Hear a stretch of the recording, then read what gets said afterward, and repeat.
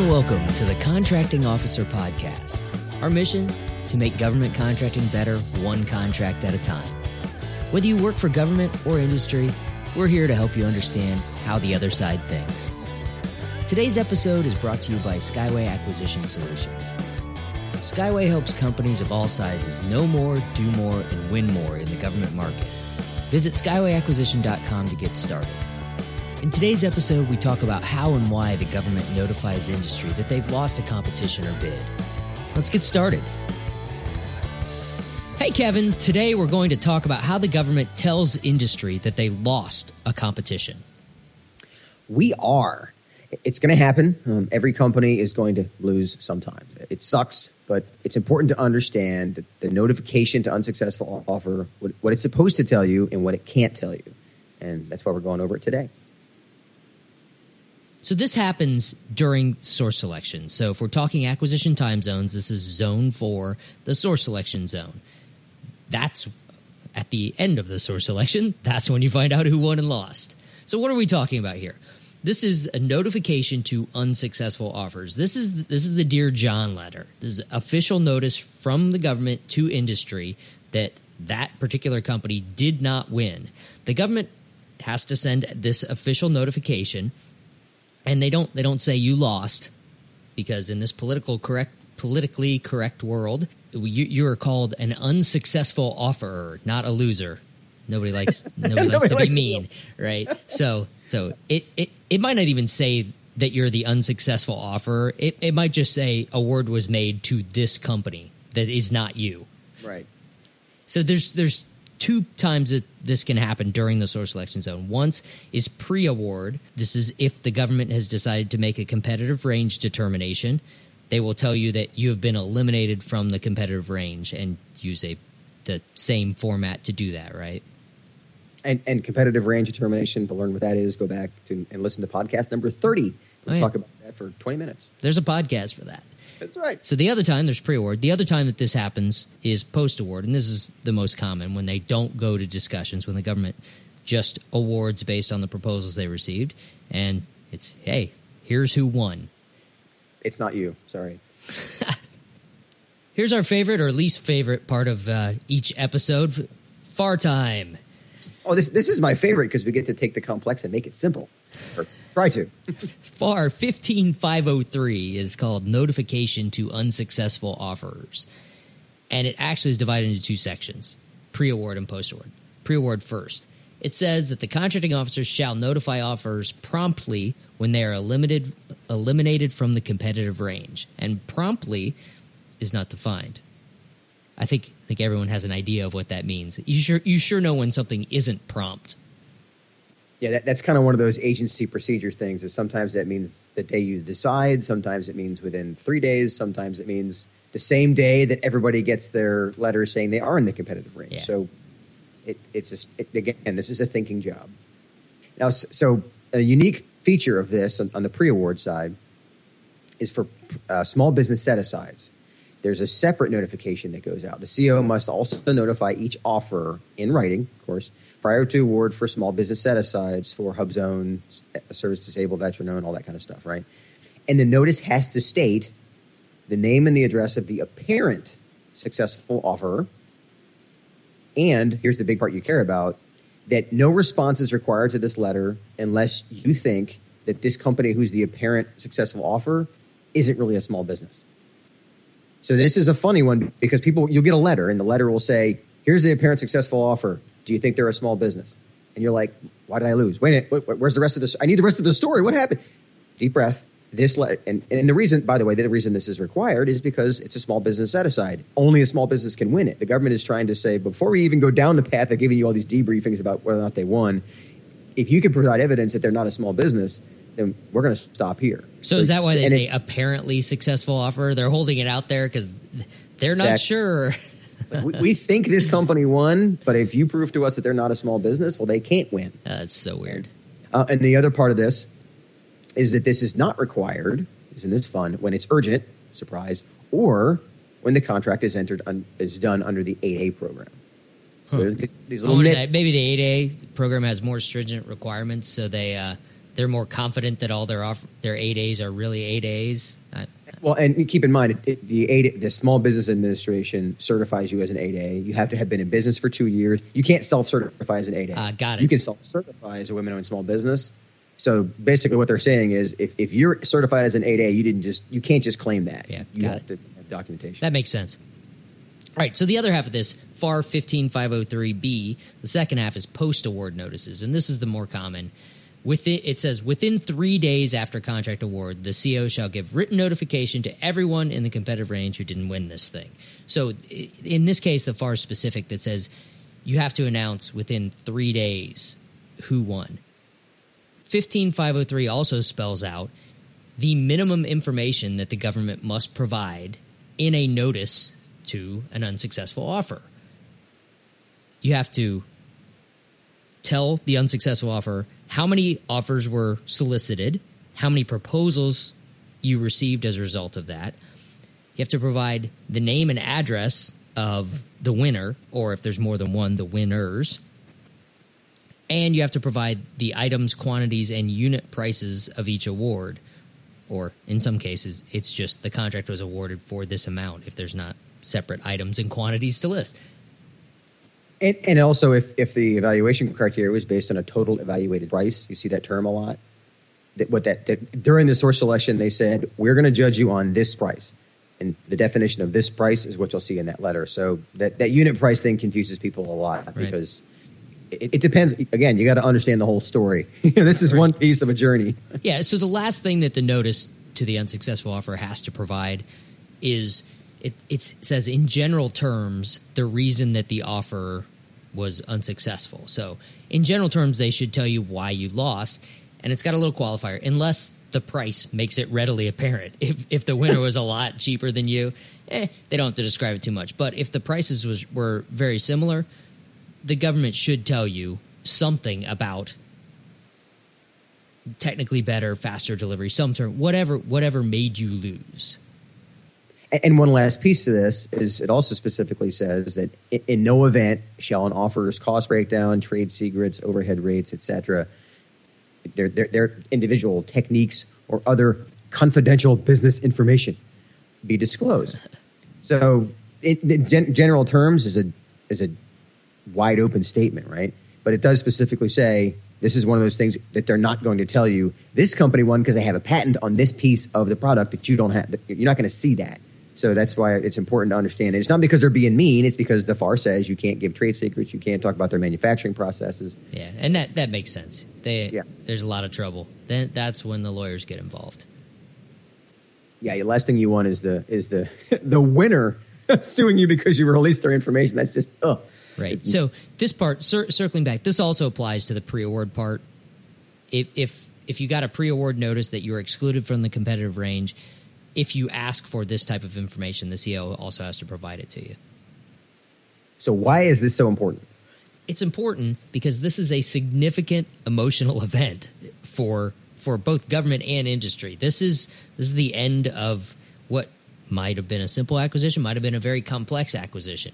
But in either event, for the contracting officer, this is that cross your fingers, I hope we don't get any protests so that I can wrap this one up and move on to the next thing in the pile of stuff on my desk right now, right? For industry, this is you lost. It's a big deal. I know every company thinks that they have the best solution to everything, and they're going to be pissed off. But this is the moment of truth for any particular acquisition.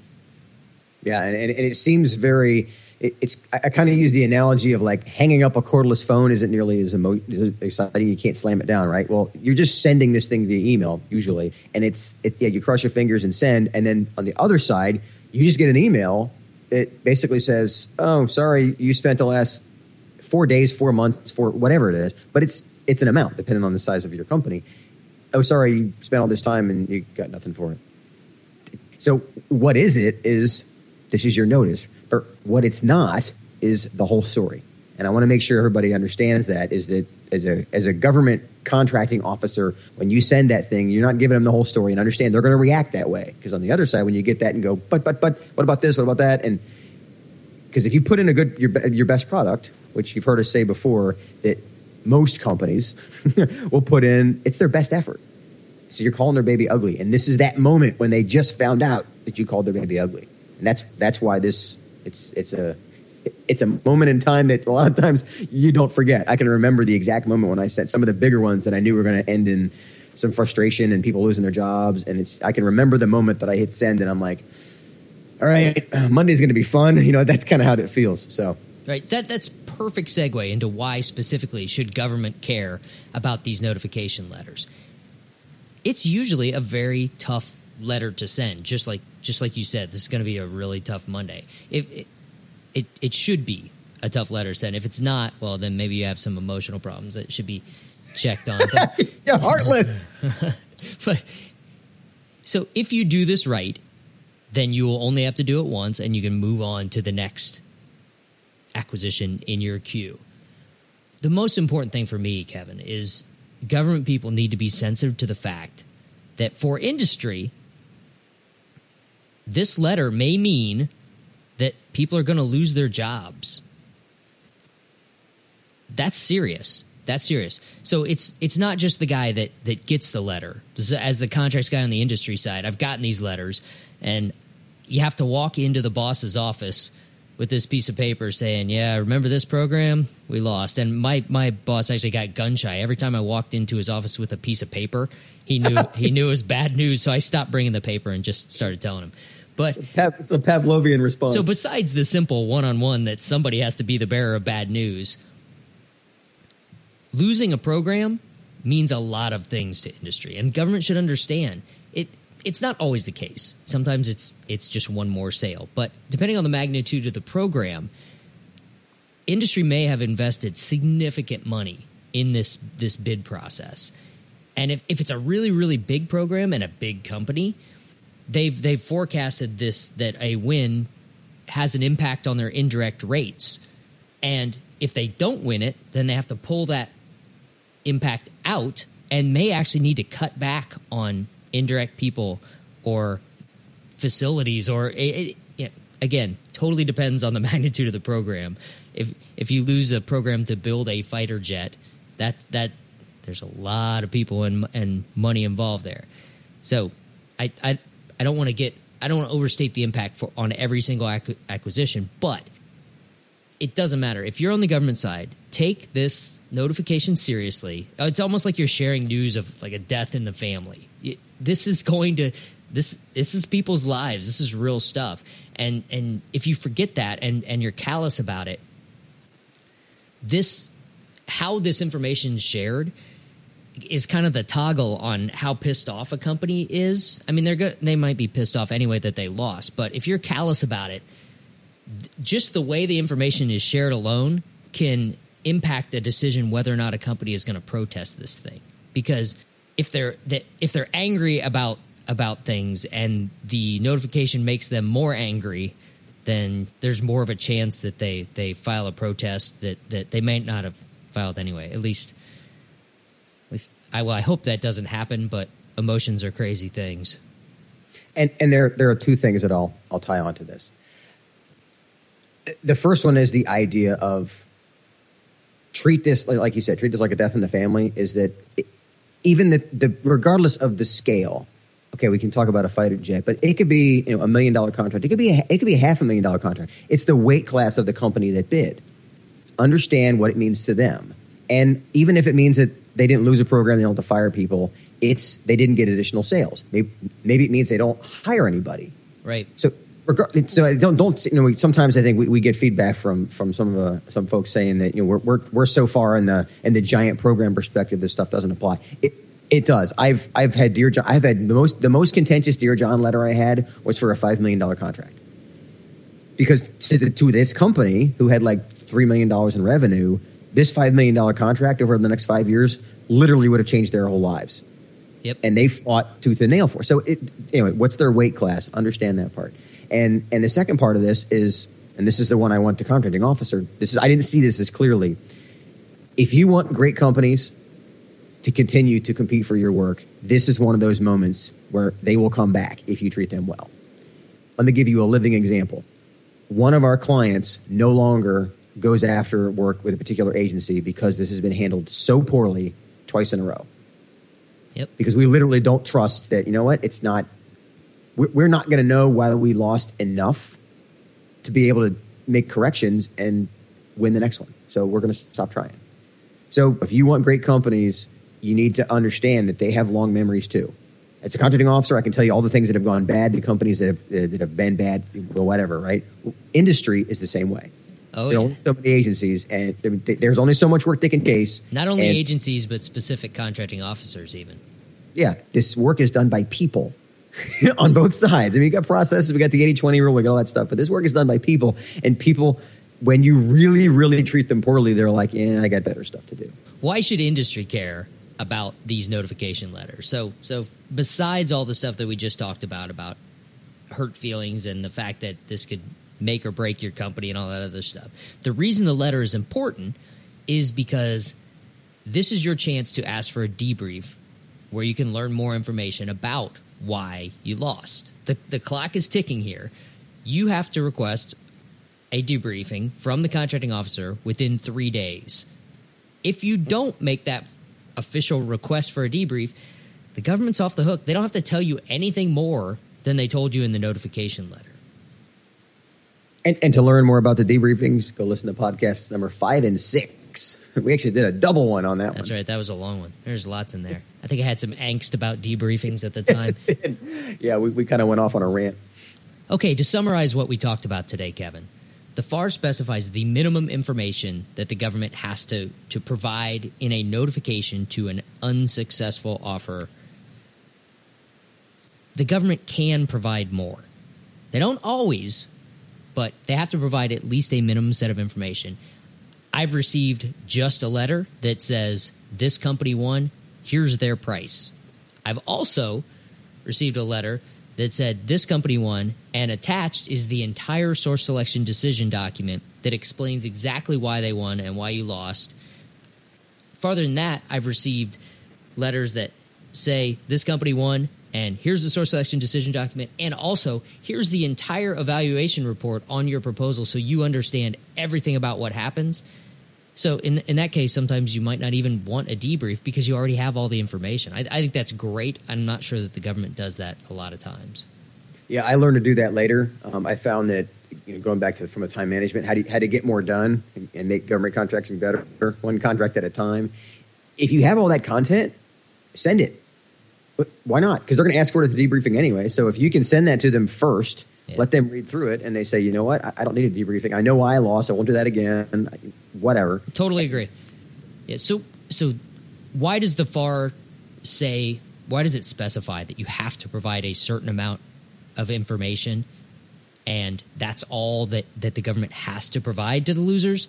I think it's because without that limitation on it, folks that didn't win a contract could waste tons of government effort constantly going back, asking for more and more information and trying to figure out how they could win, how they could get enough information to submit a protest. But think about a commercial bid. Think about if you're getting a deck put on your house. You're going to get bids from several different contractors. You might not even tell the ones that didn't win. You might not even tell them that they're not getting the work. You're going to call one guy and say, yep, I accept your bid, sign it, whatever. The others might not ever even get a notification that they lost. The government has at least fixed that. They're going to tell each company that they lost, but there has to be a limit to how much information is included there, or it could go on forever. Yeah, and then the commercial side of the example would be, there was a company that wanted us to do a rather large project, and this is Skyway as a commercial company, and we put together a proposal for them, and I don't hear anything for a couple of weeks, and my brain is, I want to know, I want a debriefing. That's how I'm wired for that, right? So I finally reach out to the CEO and go back and forth a few times, and then I finally get the answer of, we actually, it turns out we can't afford something that large. But understand that in the commercial side, that doesn't happen. He's not going to just think of it. He's got somebody like me pestering him because I want the answer, right? Well, most of the time on the commercial side, when you hire somebody, you don't tell the people that lost why. Right. And I've picked up this habit of I want to know why, because now I know, okay, what in my process, he was not a qualified company for me to go after. Obviously, if he can't afford a project, he asks for a huge project and he can't afford it. I'm like, well, I need to do a better job of qualifying some of these companies. Same exercise is that kind of feedback, you want to make sure you get it and use it properly. But you're absolutely right that if they didn't define and put brackets around feedback, I mean, how much is enough really good intel? Infinite. Right. So last thing that we need to stress here, Kevin, is this notification letter, the notification to unsuccessful offers, is a simple act, but if you're on the government side, this is a huge deal to industry. And all I can say is understand that and be kind. Yeah, regardless of the size, even if it's a simplified acquisition procedure and it's less than, it's a couple $100,000 for a company that only has a couple $100,000 in revenue, it's a big deal. And this is something I didn't see as clearly back when I was working my way toward the bigger contracts, and then I went to Special Operations Command and had a lot of smaller ones, like smaller being under 10 million. And fortunately, I picked up the habit of making these great documents when you're doing like a $200 million contract. And I kept those strategies, and I noticed the companies protested less. They were less frustrated. They came back to the next competition more engaged because they knew they were going to get, at worst case scenario, they'd have a really good idea of why they lost, even though it was only like a $5 million contract. So for all of most contracting officers are not buying satellites like you did. But understand these rules really apply regardless of the size of the acquisition. All right. Later, Kevin. Later, man. Okay, there's the somewhat abrupt ending to today's episode about how the government notifies industry that they've lost a competition. As always, if you have questions, comments, or complaints, send me an email at paul@contractingofficerpodcast.com. Thanks for joining us.